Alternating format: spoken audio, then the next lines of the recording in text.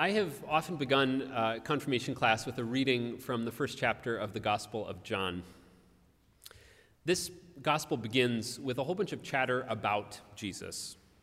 Before he starts teaching or performing miracles or arguing with those in positions of authority, people are talking about him. John the Baptist is there, getting conversation started, pointing to Jesus as the Lamb of God, as somebody people should be paying attention to. And soon others are talking as well, wondering just who this guy could be, wondering what's so special about him. And a couple of these curious bystanders end up next to Jesus, side by side, walking on the road. You might know that Jesus talks a whole lot in this particular gospel, sometimes for whole chapters on end. But I like to tell the students that it's important to notice it all begins right here with a very brief question. Jesus turns to these companions on the road and says, "What are you looking for?" Those are Jesus' first words in the Gospel of John.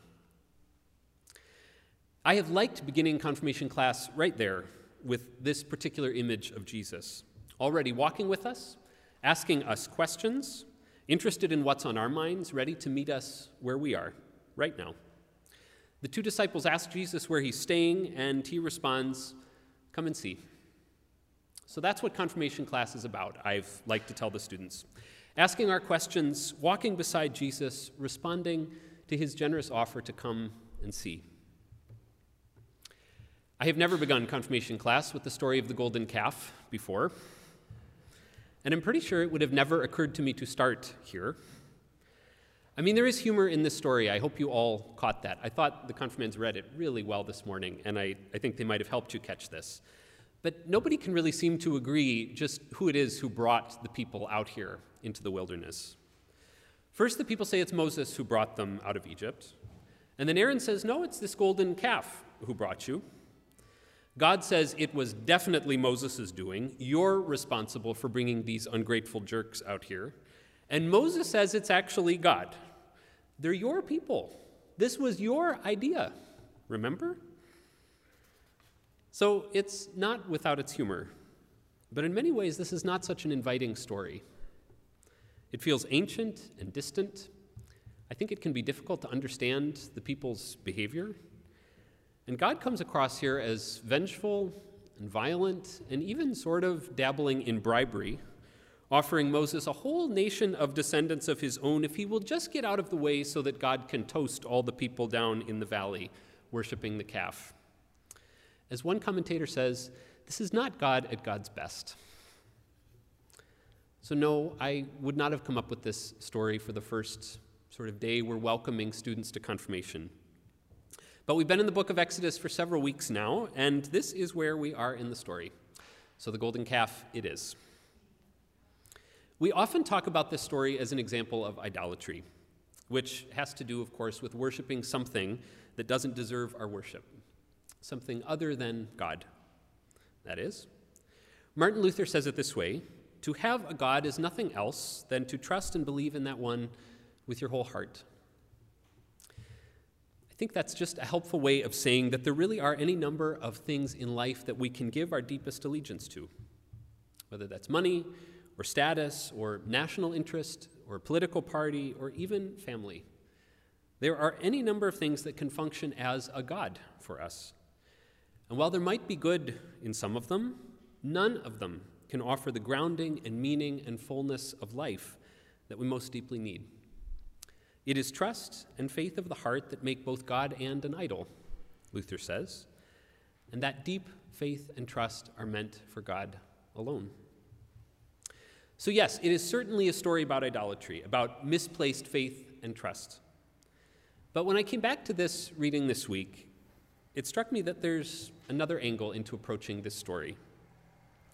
Exodus 32 is also a story about the silence of God and how people tend to respond to that silence. The scene for this story has been set by the readings we've been hearing in past weeks. We're in the middle of this larger story of Exodus, the journey of God's people from slavery in Egypt to freedom in the Promised Land. And as we've seen, there's sort of a long and winding road between the two places. The people have much to learn about what it means to be truly free. And sort of so far, so good. The people seem to be learning something. They've been receiving daily bread from God in the form of manna. They've been experiencing God's generosity and provision time and time again in the wilderness. They've received the Ten Commandments, the central laws meant to govern their life together. And they all told Moses that they were ready to do what the commandments said. Sounds like they're kind of ready to graduate from the wilderness school and move on into freedom, right? Good marks on the report cards, diplomas in hand. And then seemingly out of nowhere comes this whole business with the golden calf. Didn't you know better, we want to say? I mean, come on. Commandment number 2, it's right up front. You shall not make for yourselves an idol, whether in the form of anything that's in heaven above, or that's on the earth beneath, or that's in the water under the earth. You shall not bow down to them or worship them. I think that's pretty clear, don't you? Moses just gave you that commandment, and you all said, got it, no problem. So what's the deal? Did you forget already?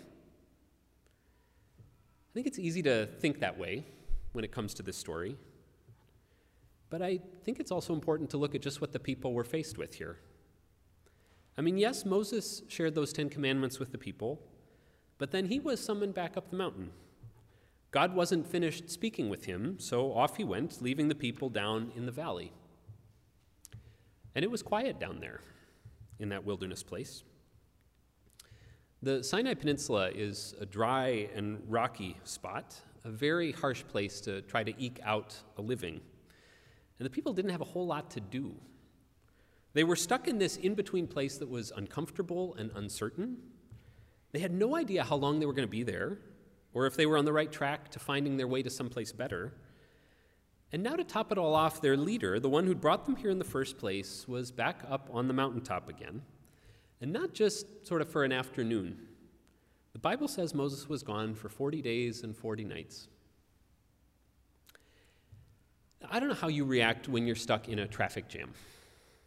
Maybe you are perfectly calm and collected and rational.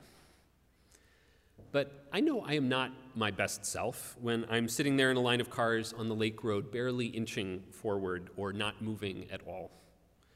It's maddening not knowing how long a journey is going to take, not being in control.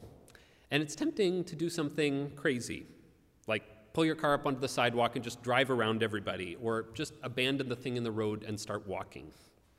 Not that I've done those things, but that's a bit of how I picture the scene down there at the base of Mount Sinai in our reading.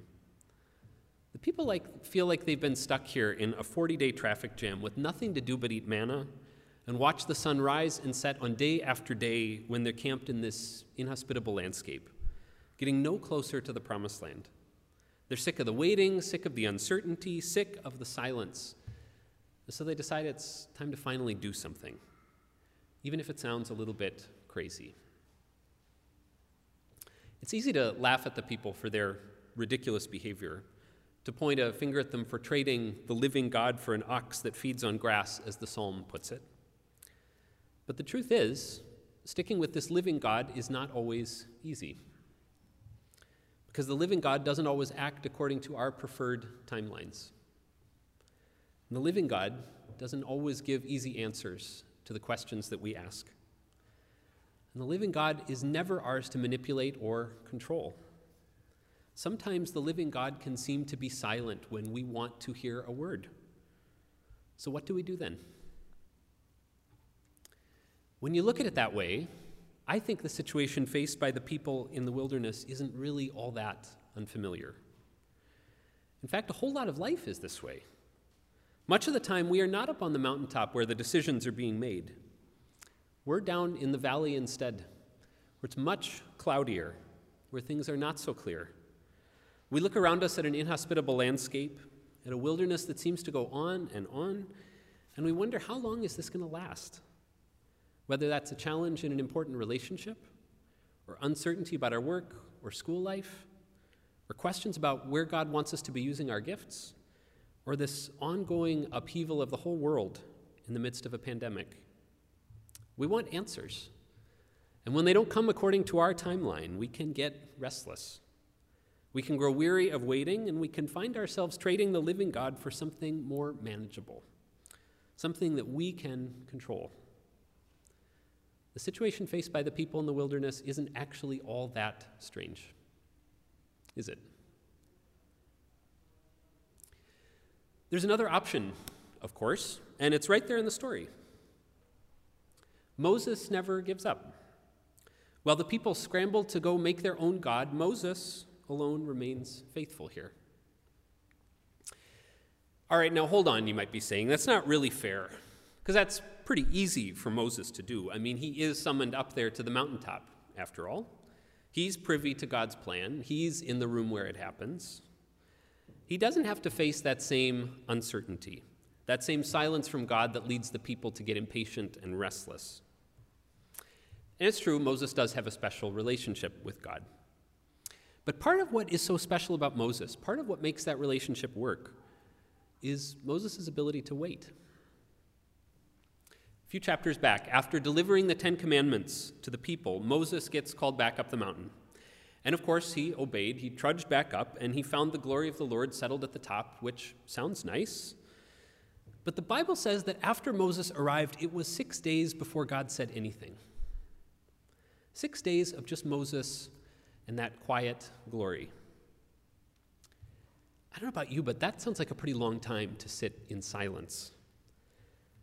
Kind of wondering if you heard the message right, if you were actually supposed to come back up here again. I kind of imagine if I'd been in Moses' shoes, I might have given it 30 minutes, an hour at most. But that's not what Moses does. He waits for this God he can't control, day after day, trusting that God will, in fact, show up. And sure enough, on the seventh day, God starts speaking. So like I said, I would not have come up with the story of the golden calf to begin our year of confirmation class. But maybe there is something right about starting with those two images. On the one hand, a group of people who get sick of waiting, and so who settle for easy answers, for a God of their own making. And on the other hand, a prophet who persists, even in the face of uncertainty and struggle, who never gives up on God. I hope you hear an invitation there to hold on to your questions, to continue struggling even when the going is tough and the answers aren't coming quickly or at all, to settle for nothing less than the living God. That's not just a word for confirmation class, really. It's for the whole life of faith.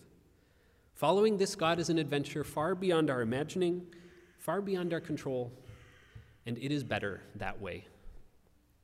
Who knows what we'll find as we wait and watch and listen together. Come and see. Amen.